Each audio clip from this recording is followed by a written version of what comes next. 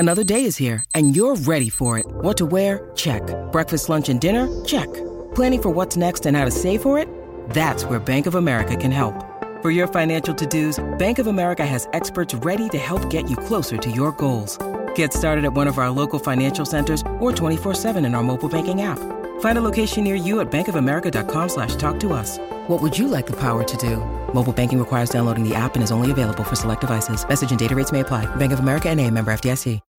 When you need mealtime inspiration, it's worth shopping Kroger, where you'll find over 30,000 mouth-watering choices that excite your inner foodie. And no matter what tasty choice you make, you'll enjoy our everyday low prices, plus extra ways to save, like digital coupons worth over $600 each week. You can also save up to $1 off per gallon at the pump with fuel points. More savings and more inspiring flavors make shopping Kroger worth it every time. Kroger, fresh for everyone. Fuel restrictions apply.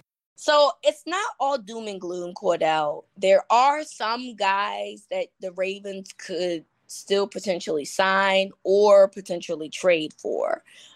So it's not all bad. But when you look at the quarterback situation, it ain't the best that's really out there. A lot of the older guys, like a Joe Flacco, obviously, who we know, and Matt Ryan are still on the market. But there are some guys that are still available. We know that the Ravens are hosting Nelson Aguilar. And, hey, I'm not a huge fan of this at all. Yeah. However, I'm aware that the Ravens have a depth issue at the wide receiver position and probably need to bring in somebody with experience. They have Odell Beckham Jr., who apparently the Ravens said they're putting their hat in the ring for Odell. We obviously know that he's worked with Todd Monken in the past.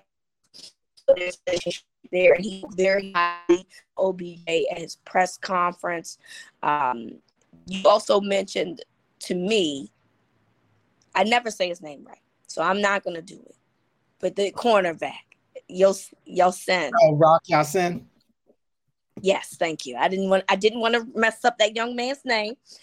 So Rock Ya-Sin is had a visit with the Ravens as well quite a few days ago. I mean, obviously we haven't heard anything from that yet, but he did visit. Allegedly, the Ravens were interested in bringing in Darius Slay, and then eventually he went back to Philadelphia, we know.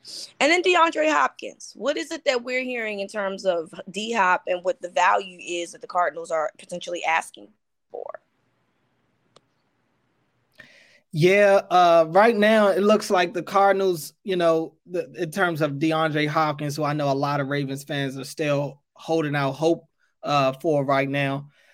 I've been still saying that the Cardinals are looking for that second round pick for D-Hop, but I am seeing as well though that they're willing to do a little bit of that contract restructure the way that the Cowboys did with Brandon Cooks. Brandon Cooks was due $18 million, and the Texans took $6 million of that $18 million. So the Cowboys only had to pay the $12, and then they had a contract restructure for Brandon Cooks on Monday to kind of move some money around for them. So I think it'll be the same. That they're saying that they expect it to be the same pace for the same situation for D-Hop.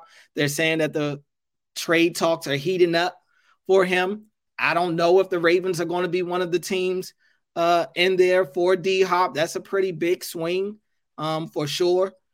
But the Ravens don't have a second round pick right now. So I don't think that that's going to be somebody that they're able to get if the Cardinals are indeed looking for a second round pick. Now, if the Ravens decided to replace that second round pick with a player like Patrick Queen, maybe, and then put another draft pick alongside him or something like that, maybe that could get it done. But I'm not exactly sure right now what the Ravens are really capable of doing in terms of going out and getting a name like DeAndre Hopkins. And Nelson Aguilar is probably somebody that's a little more in their wheelhouse right now. And I know it's not the sexiest thing out there. It's not. No, it is not. Wants to hear. I mean, you look at Nelson Aguilar, sure, he's a guy that can make plays down the field at times. He gets on a hot streak and he'll have a couple of games in a row to where he's consistently making an impact in the game, or he has a couple games in a row where he's making plays down the field, but he's not a guy that you could count on all 17 games of the season. I look at him and Demarcus Robinson is kind of like, the same type of player, except I think Nelson Aguilar is a little better at making plays down the field than Demarcus Robinson is. I probably would say I'm willing to. I mean, Aguilar has had his times in his career where the drops have kind of just killed him. So that's the only thing that really worries me about Aguilar, because he's not being brought in to be the number one receiver. Borderline number 2/3, which still isn't great. You would like Nelson Aguilar to be along the lines of maybe your fourth wide receiver. But right now, the way that Ravens wide receiver room is set up, they need anything. And I wish that they had took a shot at Brandon Cooks. I've been on this podcast, my show since last year, saying Brandon Cooks was a perfect fit for the Ravens. And you see what the Cowboys gave up to get him. And it's just like, it's disappointing. It's disappointing that a talent like that wasn't able to be in Baltimore. I thought he'd be a huge help to the Ravens. But even Adam Thielen, he's another one that I felt like would be a really nice veteran pickup if you're the Ravens, you already know you want to get a veteran receiver. But unlike some of the other veteran receivers that you've gotten on your team, Adam Thielen can still contribute. I think he's extremely quarterback friendly. He may not be able to do some of the things that he did 6 years ago or anything like that, but Adam Thielen is still a quality player, and him alongside Rashad Bateman, Devin Duvernay, and Mark Andrews, now you're cooking with something. And I still expect the Ravens to draft a wide receiver as well. Yeah. So it just sucks that we're in week 2 of free agency. The free agency wide receiver class wasn't great to begin with, but all the better players of that class are basically gone. DJ Chark might be the best available in terms of free agent wide receivers, or Odell Beckham, depending on how you look at it. But Odell kind of tweeted out that he kind of disputed that claim that he's looking for $15 to $20 million a year, but he also said $4 million ain't enough. I don't know who offered Odell $4 million. I know a lot of people. I know Ravens fans were thinking that maybe the Ravens were that team because they just like to think that the Ravens are just so cheap on the offensive side of the ball, and usually they're right. But I haven't seen anything that has said that the Ravens have even talked to Odell. I've seen the reports that they're interested, no doubt. Right. They went out there and they was at his workout, but I don't know if they have gotten to the point to where they made him an offer right now. So I find it hard to think that Odell will be in Baltimore if Lamar's not there. For me, Odell is the type of guy, like he wants a legit quarterback. He's not going somewhere to play with a bridge quarterback or anything like that. If Lamar's in Baltimore, that gives them a good shot. But if he's not, I think Odell's out of the equation. And we saw Marlon Humphrey, tweet, Odell would be great here. Look, yeah, he would. But that doesn't mean that's going to happen, because there's a lot of uncertainty going on at the quarterback situation. So it's going to be hard for anybody that wants to come here, because they have no idea who's going to be the quarterback for the Ravens in 2023. And so, it sounds good. Now, I hope the Ravens wasn't the one that tried to offer him $4 million. I understand you've been out of the game for a while, but, I would think that he can warrant a little bit more than $4 million. Oh, for sure. You already hit on Aguilar in terms of, he's basically got some drops. But he also he hits a lot too, and so it's consistency issues for him as far as I'm concerned. DeAndre Hopkins, also we have to worry about the fact that you got to pay DeAndre Hopkins too. Because once he gets traded, he's going to want a new deal. And do you have the money to do that? Can you afford to give DeAndre Hopkins a new deal in addition to the draft capital or the player and draft capital that you have to give up for him? So, the Ravens got some decisions that they need to make. But those guys, as of right now, as of Wednesday, Hump Day, are available. So, we'll see if this goes the Ravens' way or not.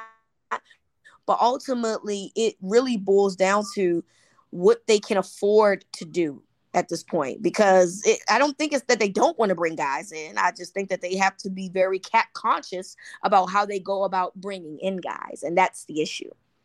Well, Rita, as we're doing this, and I know we're on the back end of this show, I'm going to do something different that we haven't done. It's kind of breaking news a little bit. Okay.